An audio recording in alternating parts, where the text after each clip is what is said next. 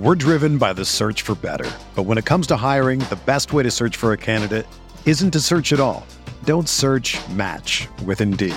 Indeed is your matching and hiring platform with over 350 million global monthly visitors, according to Indeed data, and a matching engine that helps you find quality candidates fast. Ditch the busy work. Use Indeed for scheduling, screening, and messaging so you can connect with candidates faster. Leveraging over 140 million qualifications and preferences every day, Indeed's matching engine is constantly learning from your preferences, so the more you use Indeed, the better it gets. Join more than 3.5 million businesses worldwide that use Indeed to hire great talent fast. And listeners of this show will get a $75 sponsored job credit to get your jobs more visibility at Indeed.com/Blue Wire. Just go to Indeed.com/Blue Wire right now and support our show by saying that you heard about Indeed on this podcast. That's Indeed.com/Blue Wire. Terms and conditions apply. Need to hire? You need Indeed.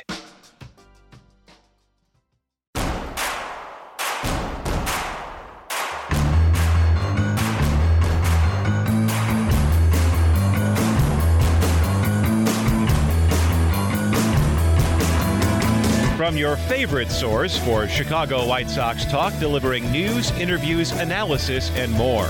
This is the Sox Machine Podcast with your hosts, Jim Margalus and Josh Nelson. Thanks, Rob, and welcome to a new episode of the Sox Machine Podcast. I'm your host, Josh Nelson, and it's Monday, August 22nd, 2022, as the Chicago White Sox just wrapped up their trip to Cleveland that only featured 2 games. That's because on Sunday, the game was washed out due to rain, creating unplayable field conditions.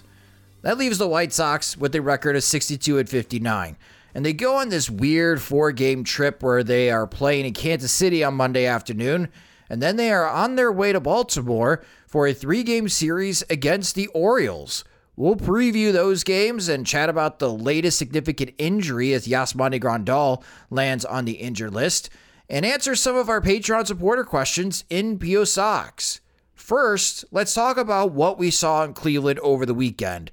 And a good place to start is gushing about Johnny Cueto. Joining me to discuss is the managing editor of SoxMachine.com. It's Jim Margalus. And hello, Jim. On April 5th, 3 days before the new opening day because of the lockout, the White Sox signed Johnny Cueto because Lance Lynn got hurt. Cueto made his first start with the White Sox on May 16th. The team was 16-17 at that point. Now, the White Sox are only 9-9 in games started by Cueto this season, but in this week against Houston and Cleveland, Cueto was phenomenal. And I'm not exactly sure where the White Sox would be without Johnny Cueto, which is odd to say. How has Cueto become arguably the second most dependable White Sox starter behind Dylan Cease, and someone who just outdueled Shane Bieber in Cleveland? Well, I think, maybe the obvious answer is health. Like when he pitched for the Giants, like when he was healthy enough to pitch, he pitched all right. And yeah, I think, part of, the rough stretches he went through was because he wasn't 100%. So, knock on wood, he's been healthy. He's been, the fastball's been what you want to see, 93, 94. And then he's been able to, make every start. And I think, I'm still most impressed this season by that 5-inning emergency relief outing that he did on short notice. Against Texas? Yes. Michael Kopech start when his knee popped and Cueto just shows up, gets, roughed up a little bit early, but throws 5 innings, then, returns the rotation, and nothing's the matter. So it's been refreshing how low maintenance he is in a season where, everybody has either something wrong or, whether it's something, clear cut in terms of injuries, illnesses, maybe not any illnesses, but also just some kind of performance issue that's been dragging on and with no rhyme or reason to it.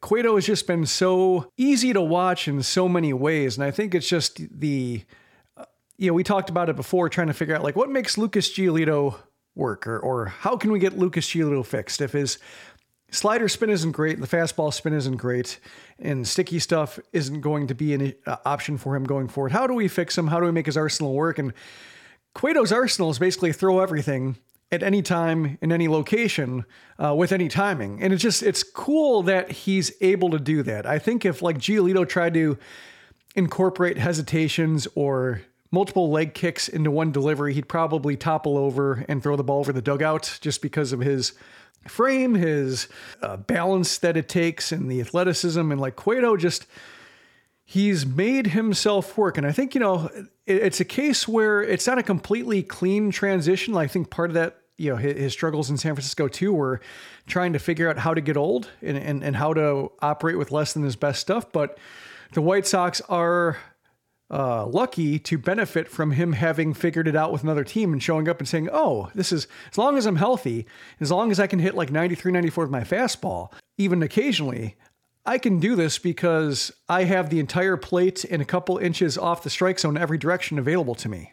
Yeah, I'm just looking at his StatCast data. When you look at the StatCast data for Johnny Cueto, he doesn't generate a lot of whiffs at all.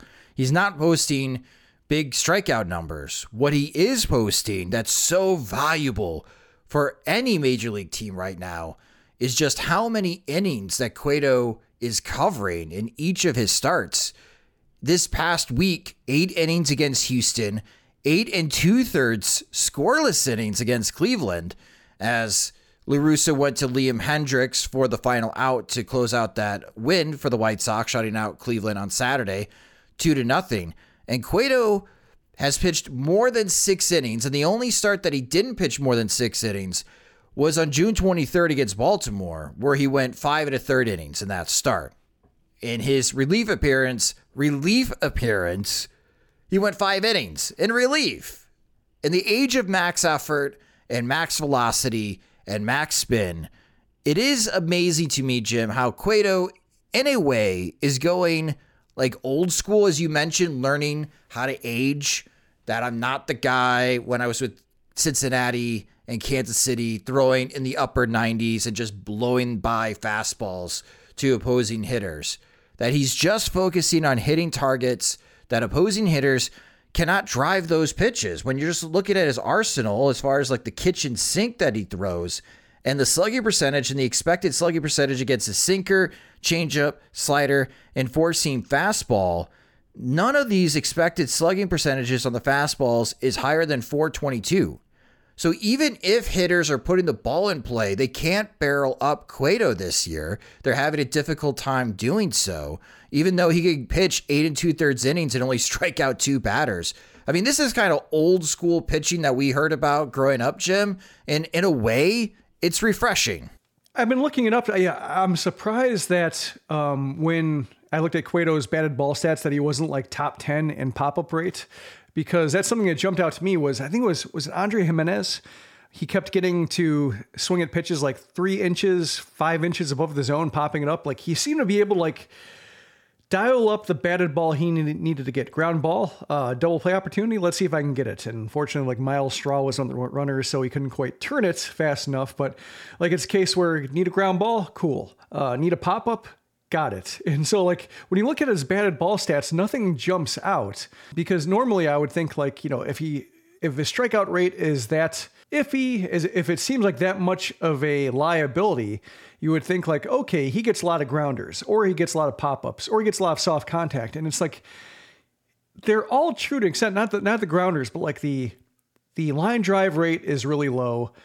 The pop-up rate is above average. The hard contact rate is, I guess, below average for hitters, above average for pitching performance, but like nothing's standing out. But I guess it's just the way he can get all these positive outcomes for a pitcher that aren't strikeouts when he needs to, or at least get enough of them in a row to where like there isn't a whole lot of traffic on the base paths. And the walk rate I think is also in his favor. So like, they need a sequence, good at bats against them, tough at bats against them. And if they can't, then the occasional unlucky contact ball he allows for a single or a bloop double or what have you doesn't hurt. Yeah, it's kind of fascinating. He makes the White Sox defense look good.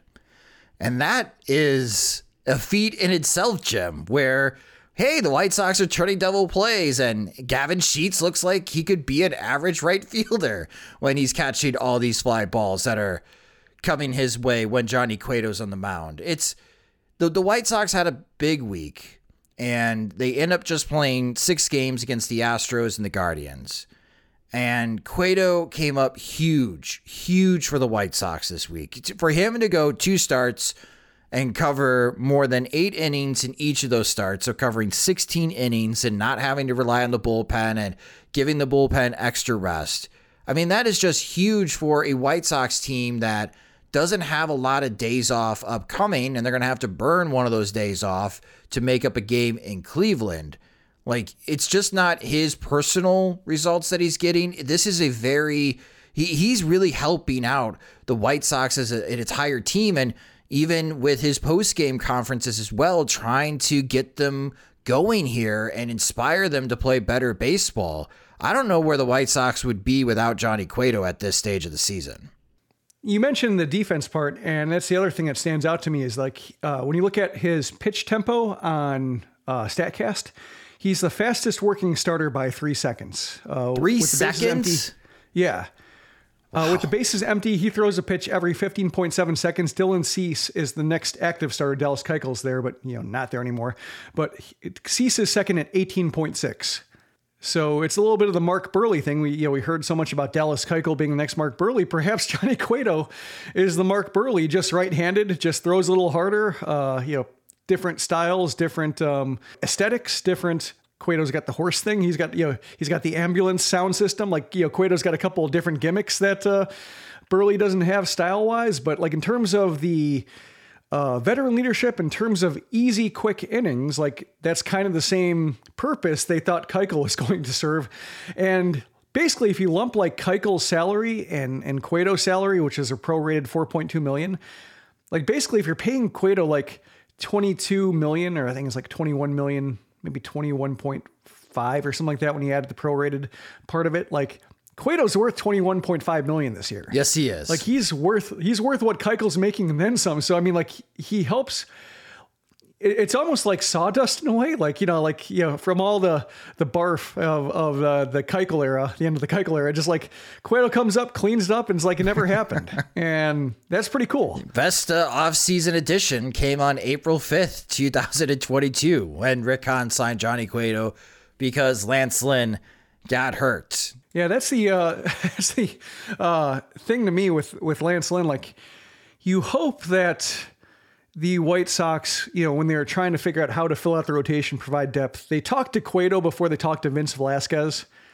And it was more of a matter of numbers and Cueto saying, well, you have Lynn, Kopech, Keuchel, Cease, Giolito. I don't see a spot for me.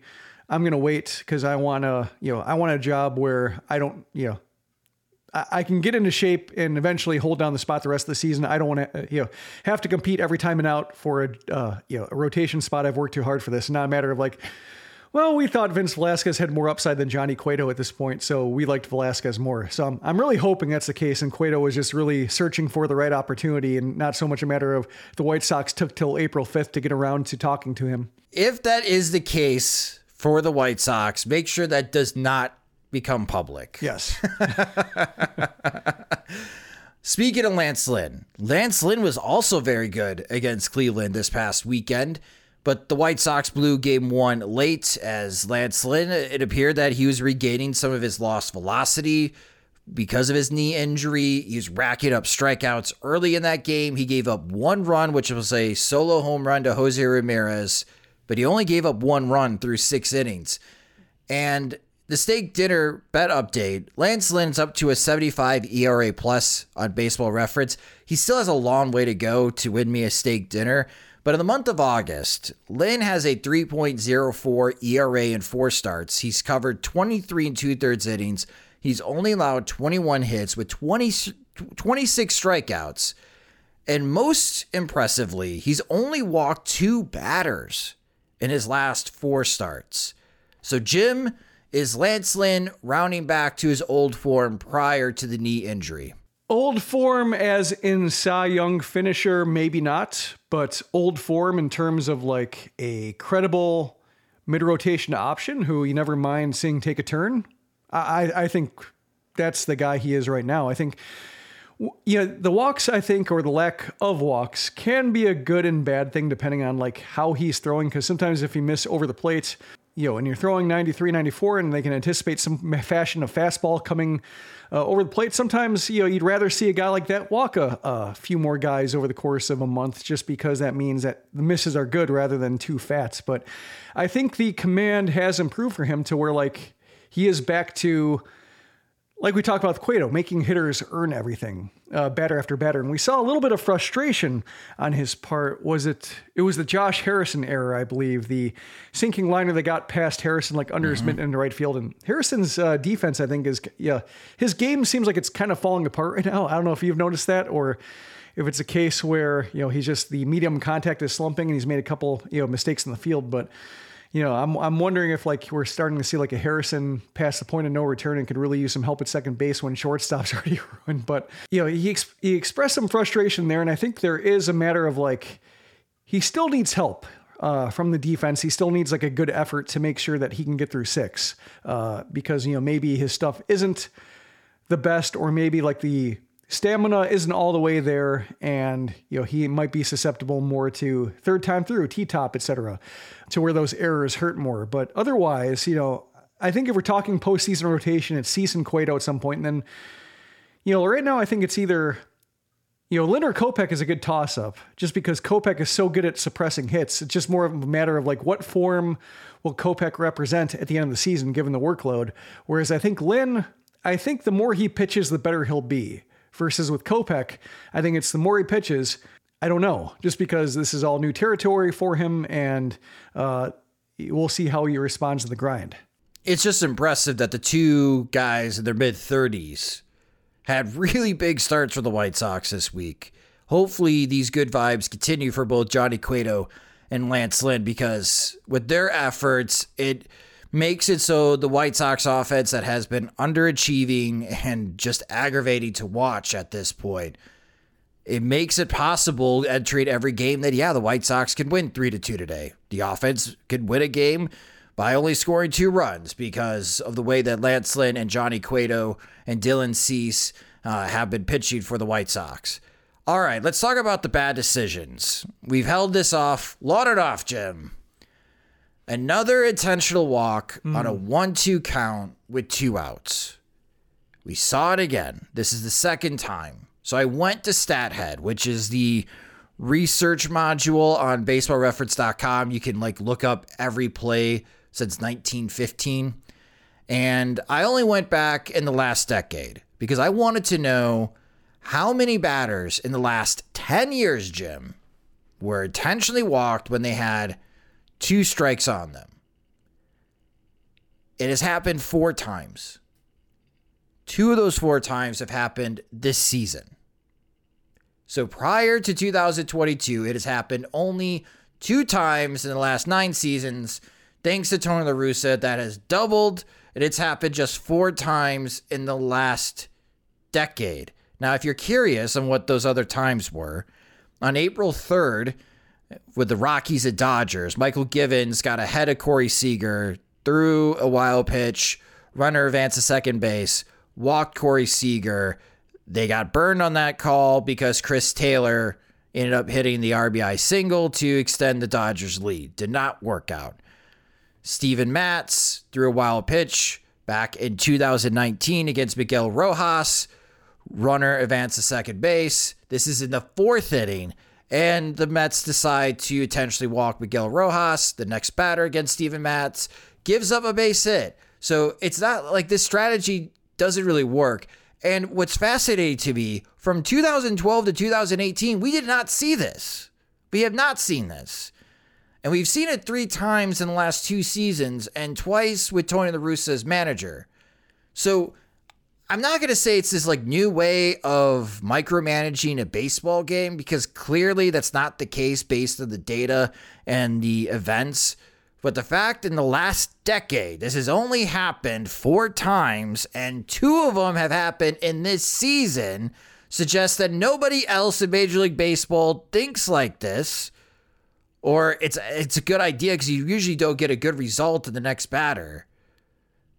And Tony La Russa is still defensive about this decision, Jim. So now I'm just assuming we're going to see this one more time because La Russa believes this is the right way to manage a game. The thing that strikes me is that we heard so much about observational analytics and that, La Russa doesn't let the numbers dictate who he is. But then like sometimes he really lets these bizarre numbers dictate what he does. Like it's the worst possible presentation of splits. Like remember how you'd hear like, oh, you know what analytics is? Oh, it's this guy. He hits 400 on a Tuesday after eating a Cobb salad. You could turn anything into stats. And like, that's kind of what it reminds me of him doing is just like, taking up this, very minor split that can be subject to weird variations. But, when you look at the league tendencies, the entire body of work from baseball year after year, realize like, oh, the pitcher ahead in the count, that's a huge advantage for the pitcher. Otherwise, pitchers wouldn't care about the first pitch strike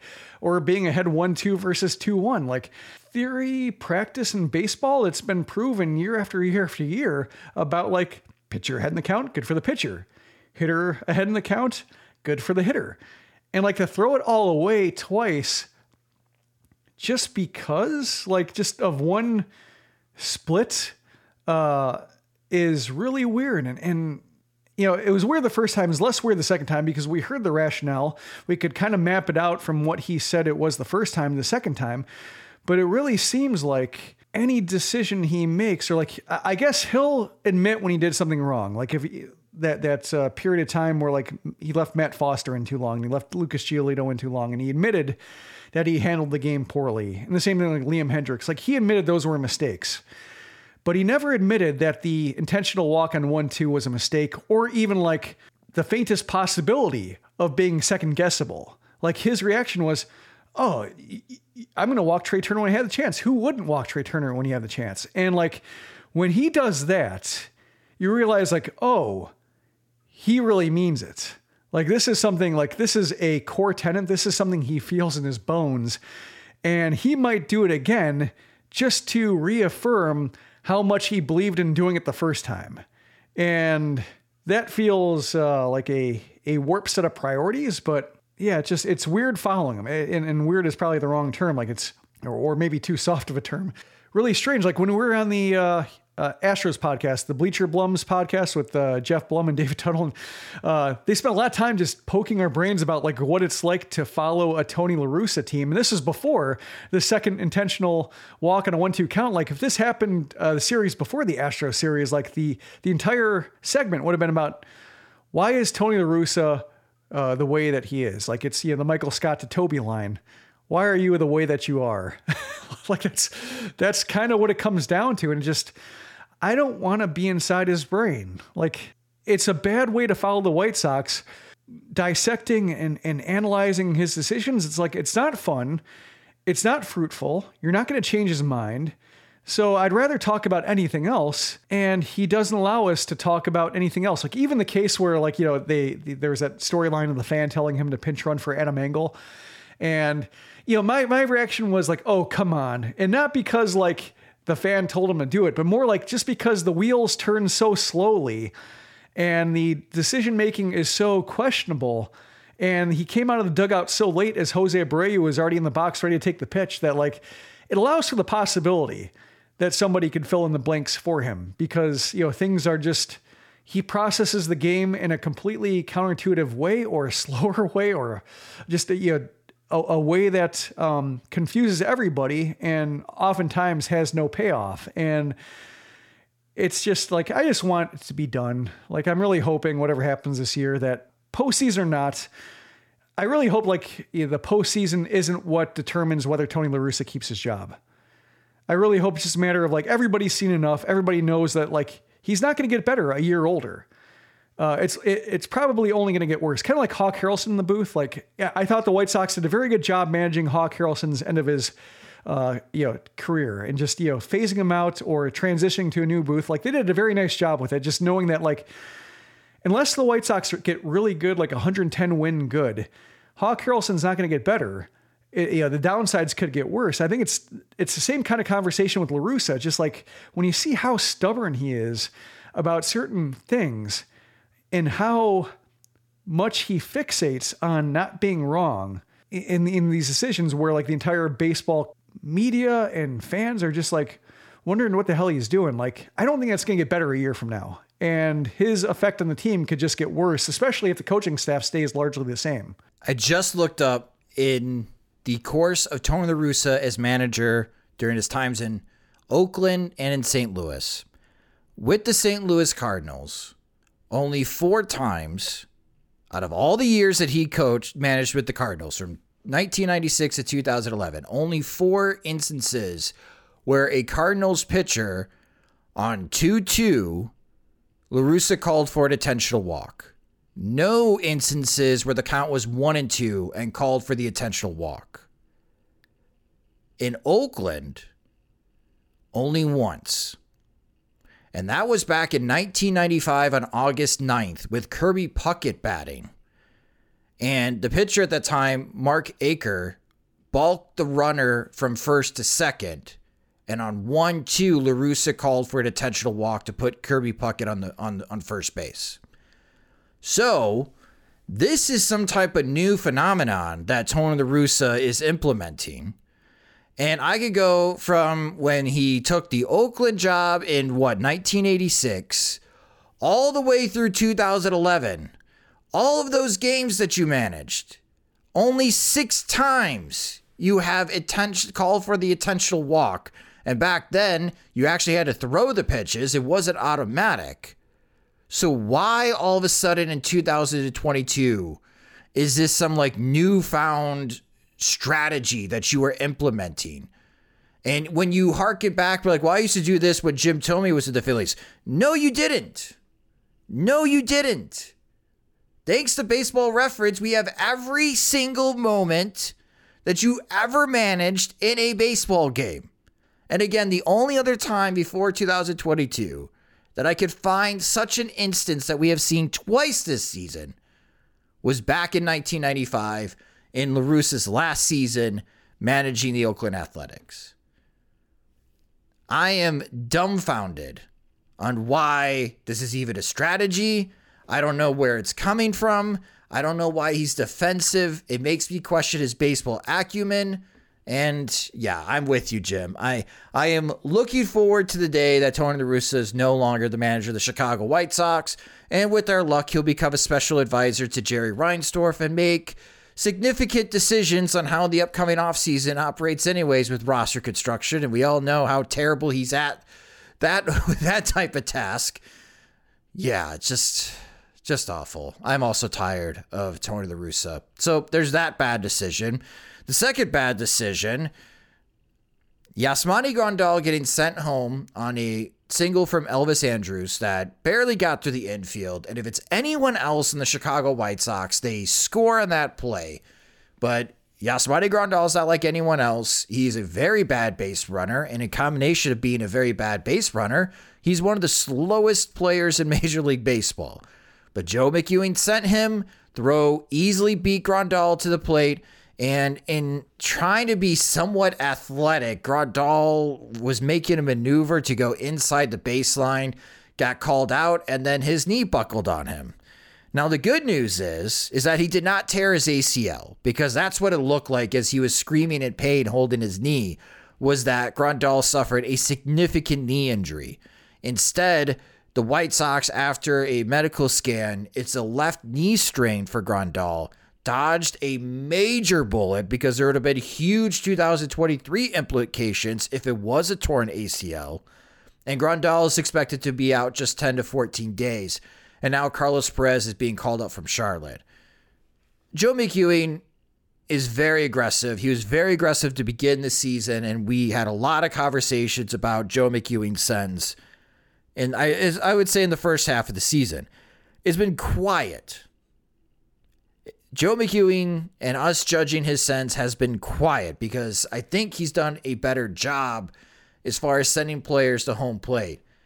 But when he sent and he's waving his arm around for Yasmani Grandal, even if Grandal, again, a poor base runner, and he's looking back when he shouldn't be looking back and should just trust Joe McEwing, I don't know. Should White Sox base runners trust Joe McEwing during this season? I just think that this is another flaw in the resume for Joe McEwing, and somebody else has to be the third base coach in 2023.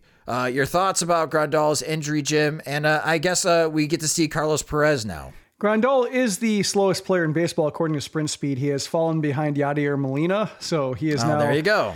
Out of 527 players, he is 527th in sprint speed. He is also dead last in home plate to first base time, 5.26 seconds. Next up is Robinson Chirinos, 5.15, so a tenth of a second slower than the next slowest player. So yeah, that's Grandal right now. It was a bad decision, and it seems like, to me, we hadn't seen McEwing make a call like this, but after all of these, and it seems like there's been a cluster of White Sox failures with the runner on third and nobody out with one out. Like it's been rough all season. Bases loaded has been rough, but it seems like there's been a cluster of it as of late. And so I'm not sure if that's what informed McEwing's thinking.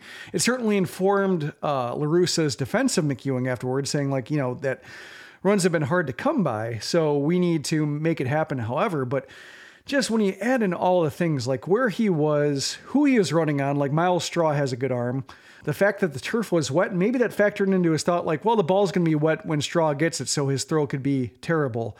But also, if the turf is wet, if the dirt is, an issue around home plate, with a guy like knee problems, have to make any kind of sudden moves, stops, weird slides, that's not the best thing for him. So when you add it up, it's just getting him hurt is a big deal. That's a case where it's you're putting the player at risk because of the potential of failure of the next 2 to 3 batters. That's the issue to me, is you're already projecting failure of the teammates. So you're putting this player at risk and making him do something he can't because you're afraid that, other players won't be able to do the things they're supposed to be able to do. It strikes me as reckless. It strikes me as a bad move. And we just saw La Russa issue a strenuous defense of McEwing. And given that, McEwing was one of La Russa's favorite ever players, I can't count on him going anywhere, McEwing going anywhere if La Russa is retained. So, I've said it before, Daryl Boston, Joe McEwing, having survived 3 managers and not really having a good idea of what they do for this team. I just rather see change for the sake of change at this point. And having this kind of situation where a player gets injured because of a decision he makes, that's as good enough a reason as any to final strike against him and just turn the page after the season. I mean, he doesn't need to be the third base coach. I mean, make him your bench coach. He was the bench coach for Rick Renteria. Yeah. And then they put him at third base, and I just don't want to see him anywhere. He's been Robin Ventura, Rick Renteria, Tony La Russa. Why? It's the opposite of brain drain. You want to be in a position where teams hire your people away because that means you're hiring well and they bring good ideas to the table.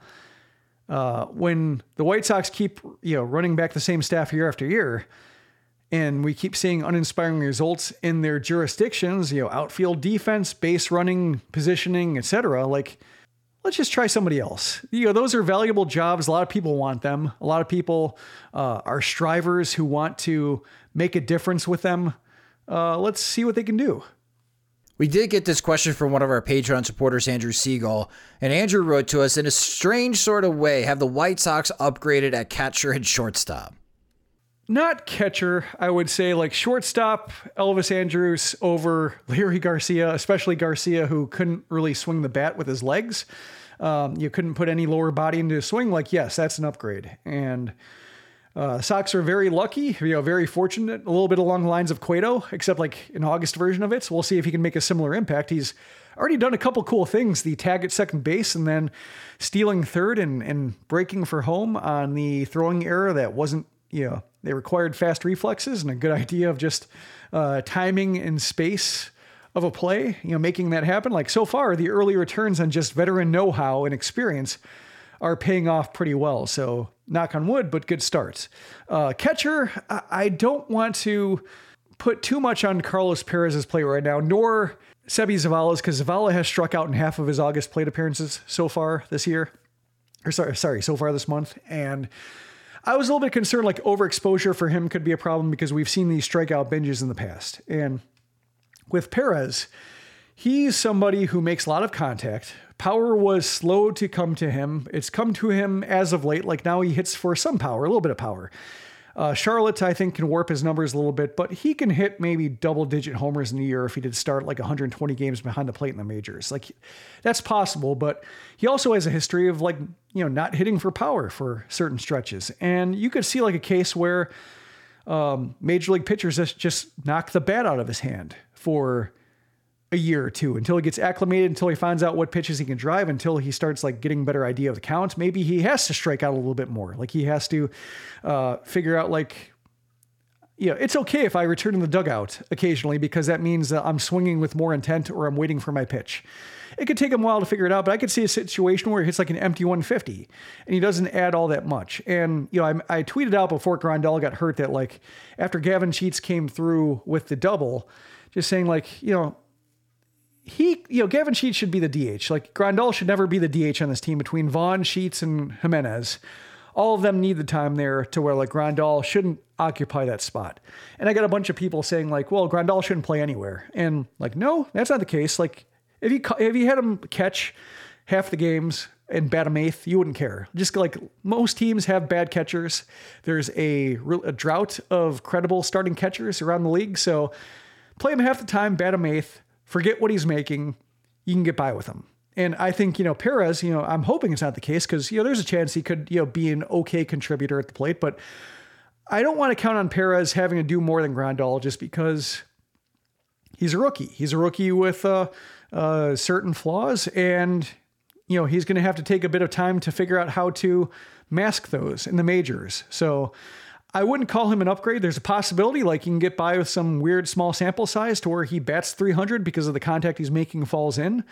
But I could also see the inverse being the case to where just he hits like a bunch of weak groundouts and pop outs and Zavala strikes out half the time and catcher's a mess. So shortstop, yes. Catcher, I'm inclined to say it's kind of a net zero at this point. Kind of cancels out and the flaws of one will be, maybe you'll be refreshed by Perez having a different set of flaws than Grandal. Yeah, we'll see what Carlos Perez provides. Tony La Russa did tell the media that the idea is to go 2 games with Seby Zavala and then Perez catching the third game and go back and forth until Yasmani Grandal bounces back from his injury. So that's the weekend in Cleveland for the Chicago White Sox as they split the 2 games and the third game got rained out. Jim and I will take a quick break for a word from our sponsors, but coming up next, we take a look at the American League playoff picture and the White Sox upcoming games in Kansas City and Baltimore. You are probably drinking coffee while listening to this episode of the Sox Machine podcast. And if you do love coffee, I highly encourage you to visit drinktrade.com/SoxMachine. Trade Coffee sends you freshly roasted beans from 60 of the country's best craft roasters, small businesses who pay farmers fair prices to sustainably source the greatest coffee beans from around the world. Whether your friends call you a coffee snob or if you're like me, you're just getting into coffee, Trade's real coffee experts personally taste test over 450 roasts so they know exactly what to recommend to you. All you have to do is just take the coffee quiz, which is fun. You answer a couple of questions and you'll get your own personalized variety of coffees delivered fresh to you as often as you like. No gimmicks. Trade delivers a bag of freshly roasted coffee as whole beans or ground for however you brew it at home, depending on the equipment that you have. And they guarantee that you'll love your first order or they'll replace it for free. Trade has delivered over 5 million bags of fresh coffee with more than 750,000 positive reviews. So right now, while you're drinking your coffee, Trade is offering new subscribers a total of $30 off your first order plus shipping when you go to drinktrade.com/SoxMachine. That's more than 40 cups of coffee for free. Again, get started by taking their quiz at drinktrade.com/SoxMachine and let Trade find you a coffee you'll love. That's drinktrade.com/SoxMachine for $30 off. Welcome back to the Sox Machine podcast. A look at the American League playoff picture. Again, the Houston Astros would be the number 1 seed with a 78-45 record. The New York Yankees finally won a game. They are now 74-48. They would be the number 2 seed. Cleveland, still leading the American League Central, would be the number 3rd seed. Tampa Bay, Toronto, Seattle are tied for the 4th, 5th, and 6th seeds. followed by the Minnesota Twins they are 2.5 games back of those three. Baltimore is also there in the pile, along with the Chicago White Sox. And when you're looking at this upcoming week, looking at the American League Central teams, the Minnesota Twins, they have one game on Monday against the Texas Rangers. And the Twins are having a terrible time against the Rangers this weekend at home. That's a bit of a surprise. It doesn't get any easier for Minnesota because after that game, they have to travel to Houston to face the Astros Tuesday through Thursday. So if you're looking for the Twins to kind of fall back to the White Sox or the White Sox to pass the Minnesota Twins in the standings, that might happen this upcoming week. After the series against Houston, the Twins have to get back to Minneapolis for a 3-game series against the San Francisco Giants. Meanwhile, the Guardians have Monday off. They head to San Diego for a Tuesday-Wednesday series. And after San Diego, they have to go up to Seattle to face the Mariners. So that's a West Coast road trip for the Guardians. We'll see on how they handle that trip. The San Diego Padres remind me a lot of the Chicago White Sox right now. Good pitching, cannot score. Their offense is terrible. Not sure what is going on in San Diego and trying to score runs, but that'll be an interesting series between the Guardians and Padres. And of course, the White Sox, meanwhile, this week, 1 game in Kansas City, 3 games in Baltimore, and they come home for 3 games against the Arizona Diamondbacks. So if you compare those schedules of the 3 teams, in my opinion, the White Sox have it the easiest this upcoming week. Your pitching probables for the Monday through Thursday part. So again, Monday, this game's at 1:10 p.m. Central Time, and it appears that weather has cleared up in Kansas City, so this afternoon tilt should happen. It's going to be Michael Kopech on the mound, even though Dylan Cease was slotted to start on Sunday. He's been bumped to Tuesday. It's Kopech against Daniel Lynch. So focusing on this game, which some people might be listening to this podcast episode as the White Sox are playing the Kansas City Royals, Jim, can the White Sox hit Daniel Lynch? Because my Lord, they have not been able to the last couple of times. Yeah, I mean, like this whole week or this whole first half of the week in between our full episodes is, can they hit this guy? I mean, Lynch, they haven't hit like Austin Voth, like going into the Orioles series, like the Orioles, they only got 24 hits off them in 35 innings when they played them over 4 games last time around. So like Voth didn't hit, Spencer Watkins didn't really hit. Jordan Lyles, they hit him a little bit, scored 4 runs off him in 7 innings, but Lyles is the league leader in hits allowed this year. He's given up 150 something, and the White Sox only got 6 over 7 innings. So, that's kind of the big question here. I mean, this is a good cross-section of starters to face, like a lefty who's befuddled them, righties with not overpowering stuff. Like, eventually they're going to have to solve these guys to some kind of degree in order for it to work. But to start with Lynch, just like lefties should be, a strength of theirs. I think, Andrus is somebody who's been hitting lefties better than righties. So, maybe he'll help out here, but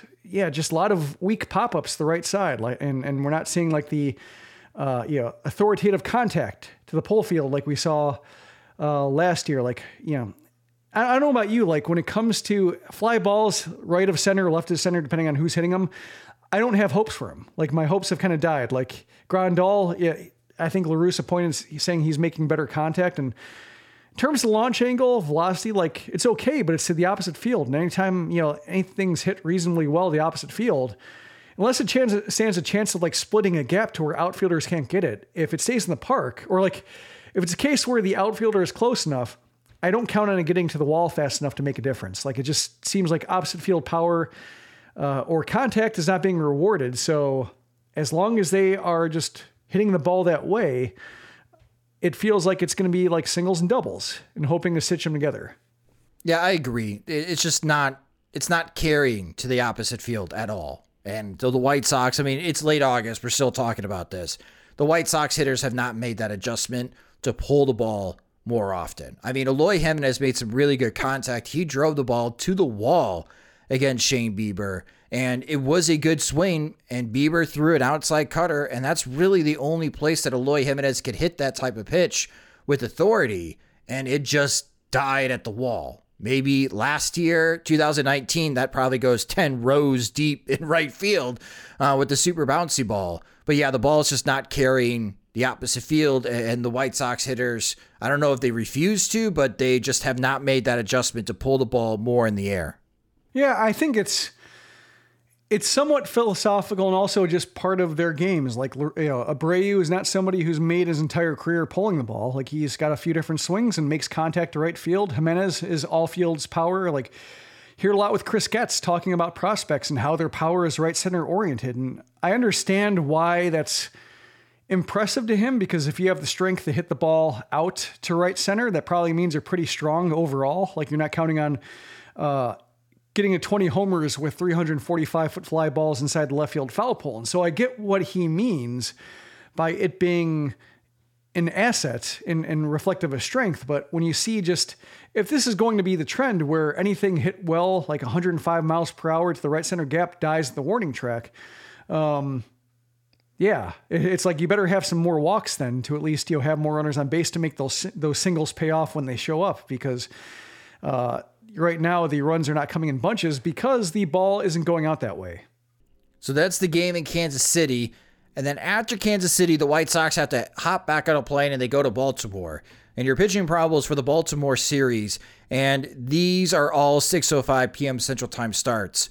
Tuesday night, it's Dylan Cease against Austin Voth. Wednesday night, it is Lucas Giolito against Spencer Watkins. Thursday night, it's Lance Lynn against Jordan Lyles. And the Baltimore Orioles, when they visited the South Side, and I was hoping the White Sox to have a big weekend, a 4-game home series against one of the worst teams in the American League. Baltimore was 32-39, last place in the American League East. Since June 23rd, after they won 3 out of 4 against the White Sox, Baltimore's 30-19. That's the third best record in the American League. So, quick trivia question, Jim. Can you guess the other 2 teams in the American League who have a better record than Baltimore since June 23rd? Almost 2 months. Guardians? No. Wouldn't be somebody like the Rangers, would it? Nope. Just trying to think of like some team that got off to a really awful start and then got back to normal. You're getting warmer, though. Mariners? That's one. They're okay. The number 1 team. They have the best record in the American League since June 23rd. If I was going by geography with that Seattle guess, I would say you're getting cold. After saying Texas, warm. So, like the Rays? No. Houston. Oh, okay. Oh, okay. So poor Seattle, they have the best record in the American League since June 23rd. The second best record is the Houston Astros. Oh, yeah, that's a bit too obvious. I was thinking of like I thought they were just so good that they couldn't have possibly the best record because they've already had a great record. So right.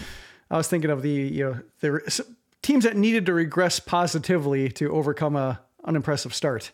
Well, one of those teams is the White Sox. The White Sox have the 4th best record in the American League since June 23rd at 29-24. So the Baltimore Orioles, in their last 10 games, 4-6.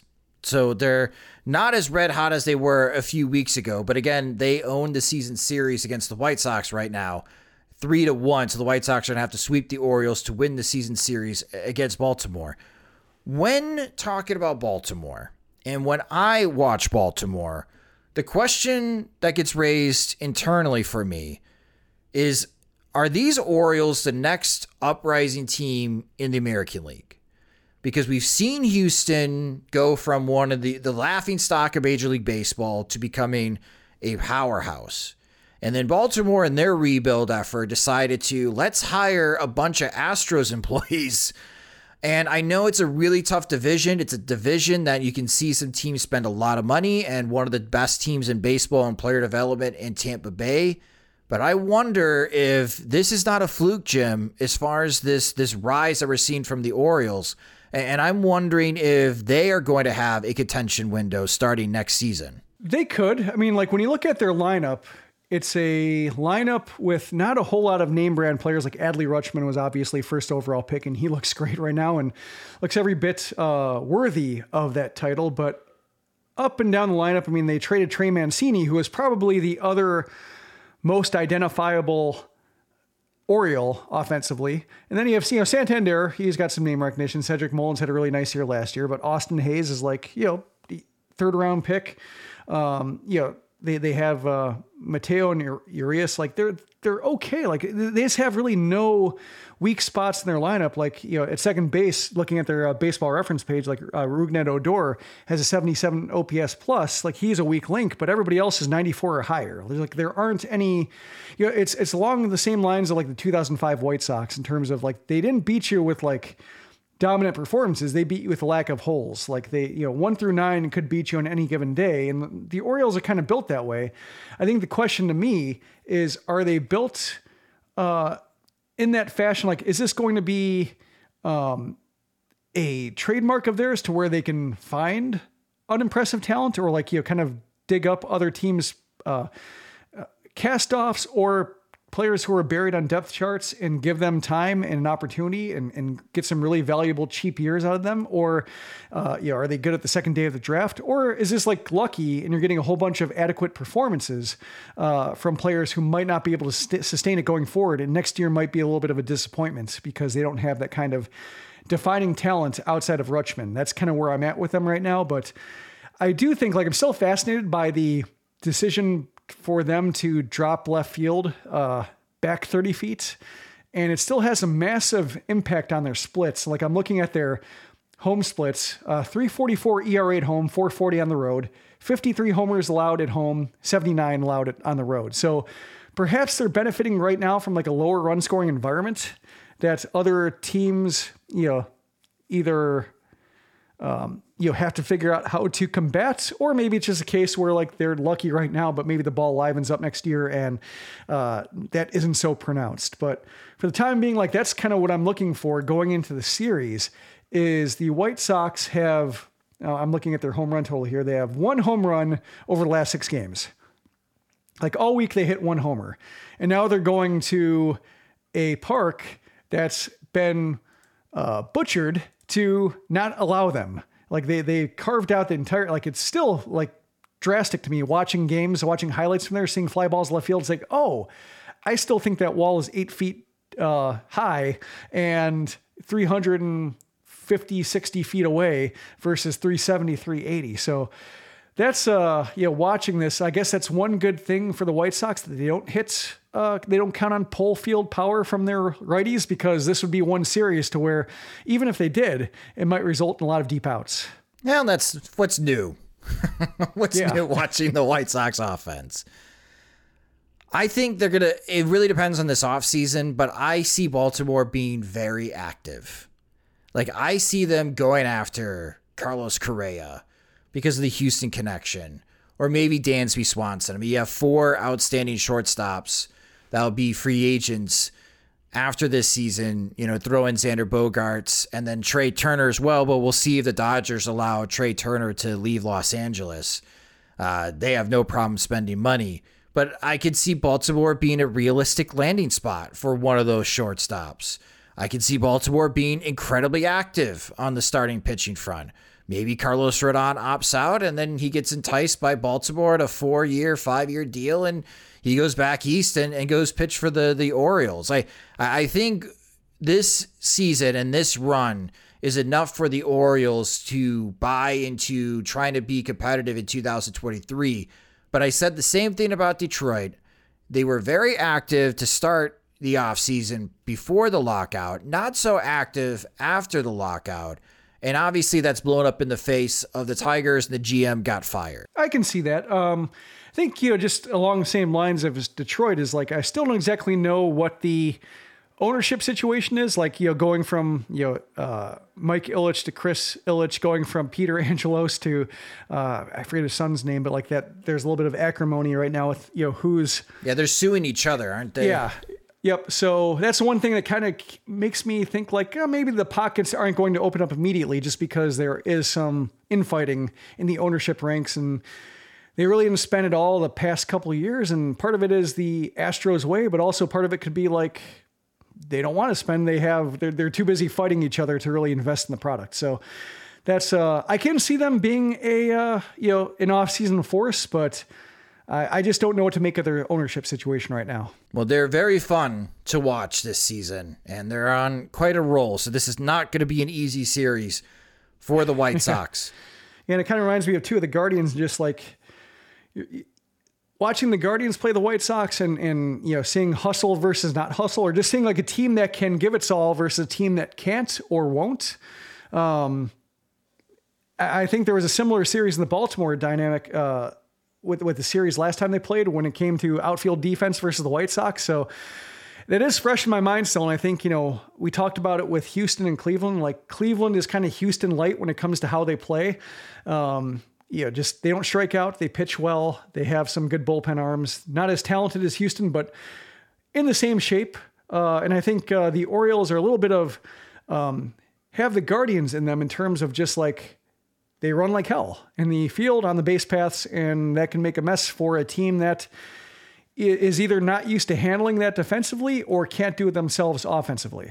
Well, we'll be recapping that series on the next podcast between Jim and I in Sox Machine Live after the Thursday night game. We'll be hosting another watch party for the Tuesday night game to watch Dylan Cease go up against the Baltimore Orioles. It should be a fun 4 games here for the White Sox, but they still need to continue to stack wins as the schedule gets a bit tougher for both Minnesota and Cleveland this upcoming week.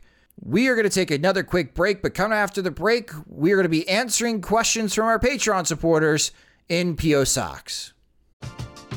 We're driven by the search for better. But when it comes to hiring, the best way to search for a candidate isn't to search at all. Don't search, match with Indeed. Indeed is your matching and hiring platform with over 350 million global monthly visitors, according to Indeed data, and a matching engine that helps you find quality candidates fast. Ditch the busy work. Use Indeed for scheduling, screening, and messaging so you can connect with candidates faster. Leveraging over 140 million qualifications and preferences every day, Indeed's matching engine is constantly learning from your preferences, so the more you use Indeed, the better it gets. Join more than 3.5 million businesses worldwide that use Indeed to hire great talent fast. And listeners of this show will get a $75 sponsored job credit to get your jobs more visibility at Indeed.com/Blue Wire. Just go to Indeed.com/Blue Wire right now and support our show by saying that you heard about Indeed on this podcast. That's Indeed.com/Blue Wire. Terms and conditions apply. Need to hire? You need Indeed. Welcome back to the Sox Machine Podcast, and this is our favorite part of the show where our Patreon supporters get to take over. It's PO Sox, where our Patreon supporters get to submit questions and topics for us to answer. And if you would like to submit a question or topic in a future episode of the Sox Machine Podcast, you can sign up to become one of our Patreon supporters at patreon.com/Sox Machine. The first question comes from Joliet Orange Sox, Jim. And Joliet wrote to us, can you rank the following from bad to worse to worst?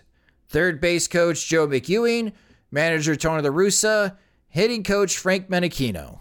I would say, well, I guess I'll do it reverse order, worst to least consequential. And I think I'd go Tony La Russa, probably Joe McEwing, then probably Frank Menechino. Like I say probably just because when it comes to the hitting coach, like I think the hitting coach probably makes a bigger impact than like the third base coach or the bench coach. I just consider McEwing, I guess, more reflective of the way the White Sox are run and their inability to, find, I guess, new coaches, good thinkers, anybody teams want to hire away. So I consider him more like kind of the result of stagnation and turnover and productive turnover in their coaching ranks. So, La Russa, I think is, he's at the top just because if he doesn't go, I don't think McEwing goes, and you're kind of stuck with both of them. And then who knows who else, Menechino, I don't know how tied he is to La Russa. He had a good year in 2020 and like he had some positive developments in 2021. This year, it's all fallen apart. Like I think Frank, Menechino is like, and also I guess when it comes to the discussion over hitting coaches, I don't know how big of a difference they make. Everybody liked Menechino when he's at Charlotte and then he comes up and struggles. Now we're seeing the same thing with Chris Johnson at Charlotte saying like, maybe he should come up, and then we see the same thing that happens. So I don't really know about hitting coaches enough to like feel like replacing one is going to produce results. So I think like replacing McEwing will at least show that the White Sox are serious about like turning over the coaching staff and examining like who really does what and who could do what better. I don't think any three should have a job with the White Sox in the coaching staff in 2023, but I'll go with Jim as well, Joliet. I'll say La Russa's the worst, Menechino's worse, and Joe McEwing is bad. Thank you so much for your question, and thank you for your support, Joliet Orange Sox.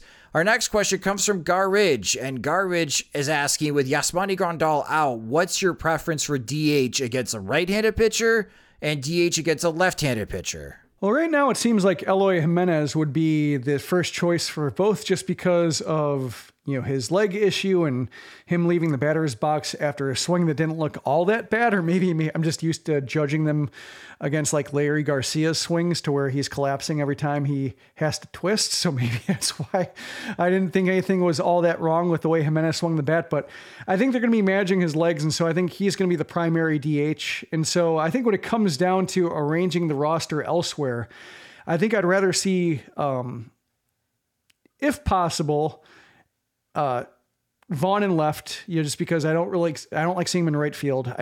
He's not an asset there. Like if Jimenez can't play left field, Vaughn should be there. For some reason, against considerable odds, somehow Gavin Sheets is a better right fielder than Andrew Vaughn. I would not have guessed that, I think. And, like if you gave me like, 20 simulated seasons, maybe I could think like Sheets would break through in one of them.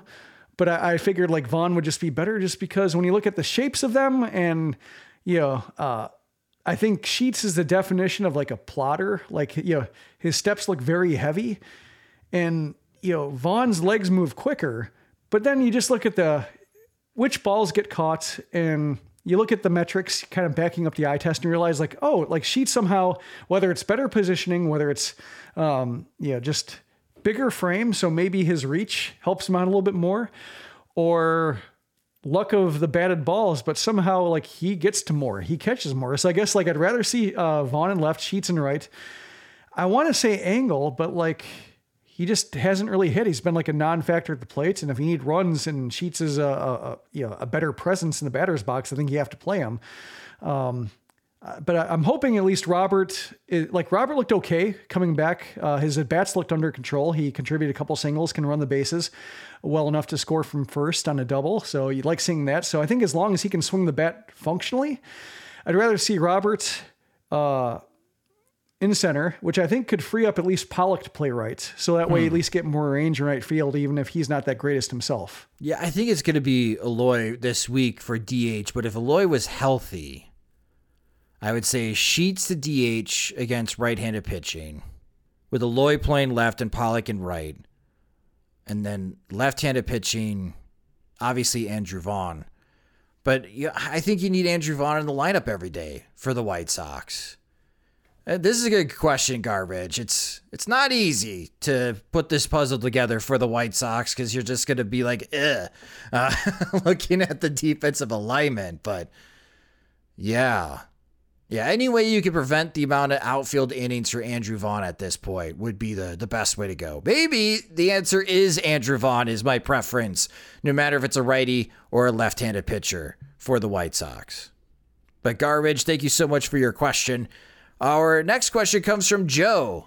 I love this question.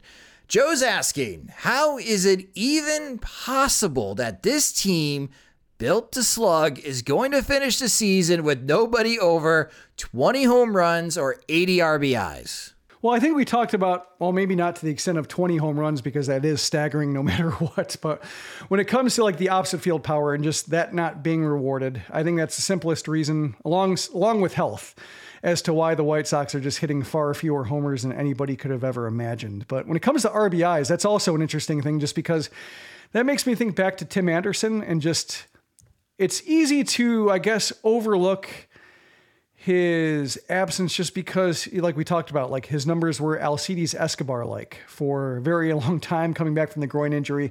He wasn't really himself after his first IL stint. And so it's a little bit easy to downplay it, the effect of his absence, and say like, well, Elvis Andrus is here, between him and Garcia, maybe Gonzalez gets hot, like they can maybe replicate what he was doing. But I think that, maybe makes it a bit too easy to overlook what Anderson, did before the groin injury, and how much like his impact of getting on base, being able to take extra bases, steal a bag, maximize his time on the base paths, affects everything happening after him in terms of like the RBI count. Like when it comes to the RBI count and Jose Abreu leading the league as he did for years, like it's because Anderson could get on base and run, even if he did get on base in weird ways. Like even Larry Garcia, he wasn't great at getting on base, but he did okay. And like he could maximize his time on base as well. And I think, just happened to be some cases where, Abreu's hits followed Garcia's hits. So,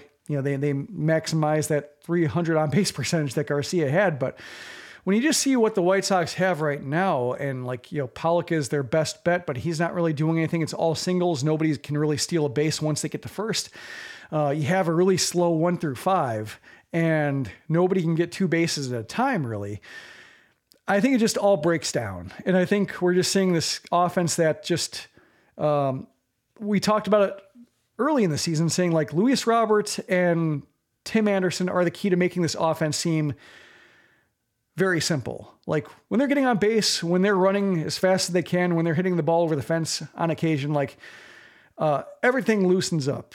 And the opposite is when Robert's not available, when Anderson's not available, when they are available but hurt and not running, not allowed to run hard, when they're just both on base percentages are below 300, or Anderson's below 300 and Robert's not playing for a week, like everything seizes up because there's just no way to create action otherwise. So I think it's worth, considering as we go into the offseason, trying to figure out like, how many games can Tim Anderson play at his best? If he's only good for like 110 games at his best, what's the plan B for generating that kind of activity at the top of the order to give RBI opportunities to the guys downstream? Yeah, that's a good question. I don't have a good answer other than Luis Robert, stay healthy. I mean, that's the simple. Basically stay healthy. Basically stay healthy. What's not helping in the counting stats here of trying to get someone to 20 home runs and 8 RBIs this season, I thought, August Abreu would have a much bigger impact, but we are seeing one of the more tamer, calmer August months for Jose Abreu in his career in the month of August. Maybe it's like he's kind of evolving with the age regression, that he's very focused on getting on base, which is good. He's not selling out for power. He is accepting to hit line drives for singles, which is why his batting average is over 300. But we're not seeing a lot of home run power. He could still, hit a big double, which he did in the game against Cleveland and Shane Bieber. He had the RBI double to straightaway center field. But in 20 games so far in the month of August, I mean, Jose Abreu's hitting 342. That's awesome. He's got a 378 on base percentage. He's not walking much. But his slugging is only 447. He's only got 4 extra base hits so far this month. 2 doubles and 2 homers. And he's only got 9 RBIs. Yohan Moncada and Eloy Jimenez have double-digit RBIs this month. It's the home runs and lack of RBIs for Abreu so far in August, which is eye-opening. But as you mentioned, Jim, that really might be the reason of not having a healthy and productive Tim Anderson batting leadoff in front of Jose Abreu. But it is odd that so far in August that, the batting average is there. Just we're not seeing a lot of power from Abreu. He's also grounded into 5 double plays in August. So ground ball rate is ticking up a bit. So yeah, it's, somebody just, when you look at his home run totals monthly, 2 in April, 3 in May, 4 in June, 3 in July, 2 in August. Like there just has not been that classic Jose Abreu heater that he gets on, that, 7 homers in 3 weeks, that just puts the offense on his back. Like, we talked about before, he shouldn't. Like, he's 35. He's at the end of his contract. He's performing this well at the end of his deal. Like, we should be thankful he's leading the American League in hits. Like, that's new. The walk rate is new. Like, he's aged and evolved in a cool way. But there's just nobody there to take the baton. And so it feels disappointing, even if we talked about Abreu and 3 years ago, leading the league in hits in 2022 and batting 308 with a 140 OPS plus, like that would be awesome. And his approach requires him to have teammates who can do more, and they aren't. And so that's why just the offense, another reason, and I think he's least culpable, both because of his production and because of the guy should be allowed to age. it's the 20-somethings not delivering that are sinking this offense. Like Abreu's, if you're counting on August Abreu to bail out everything, that's a hard way to live. Well, it's hard to watch the White Sox offense lately. So hopefully Jose Abreu can find some home runs before the end of the month so he can get to 20 because he still leads the team in homers. And he has some big RBI days. So he is the one that reaches 80 RBIs. But Joe, good question. Thank you so much for asking it.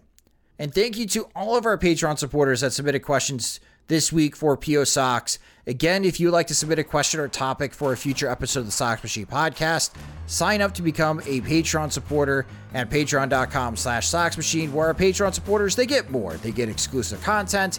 They get ad-free versions of both the podcast and the website. And when we have new Sox Machine swag, they're the first ones to get it. Monthly plans start at just $2 to help support us, or you can also save more money by signing up with an annual subscription. Again, sign up at patreon.com/Sox Machine. And that will do it for this episode of the Sox Machine podcast. Thank you guys so much for listening. If you just discovered the Sox Machine podcast, you can subscribe to the show wherever you listen to podcasts, such as Spotify and Apple Music. And the Sox Machine podcast is a production of SoxMachine.com, your home for all things Chicago White Sox baseball and part of the Blue Wire Podcast Network. Alongside Jim Margulis, I'm Josh Nelson. Thanks for listening.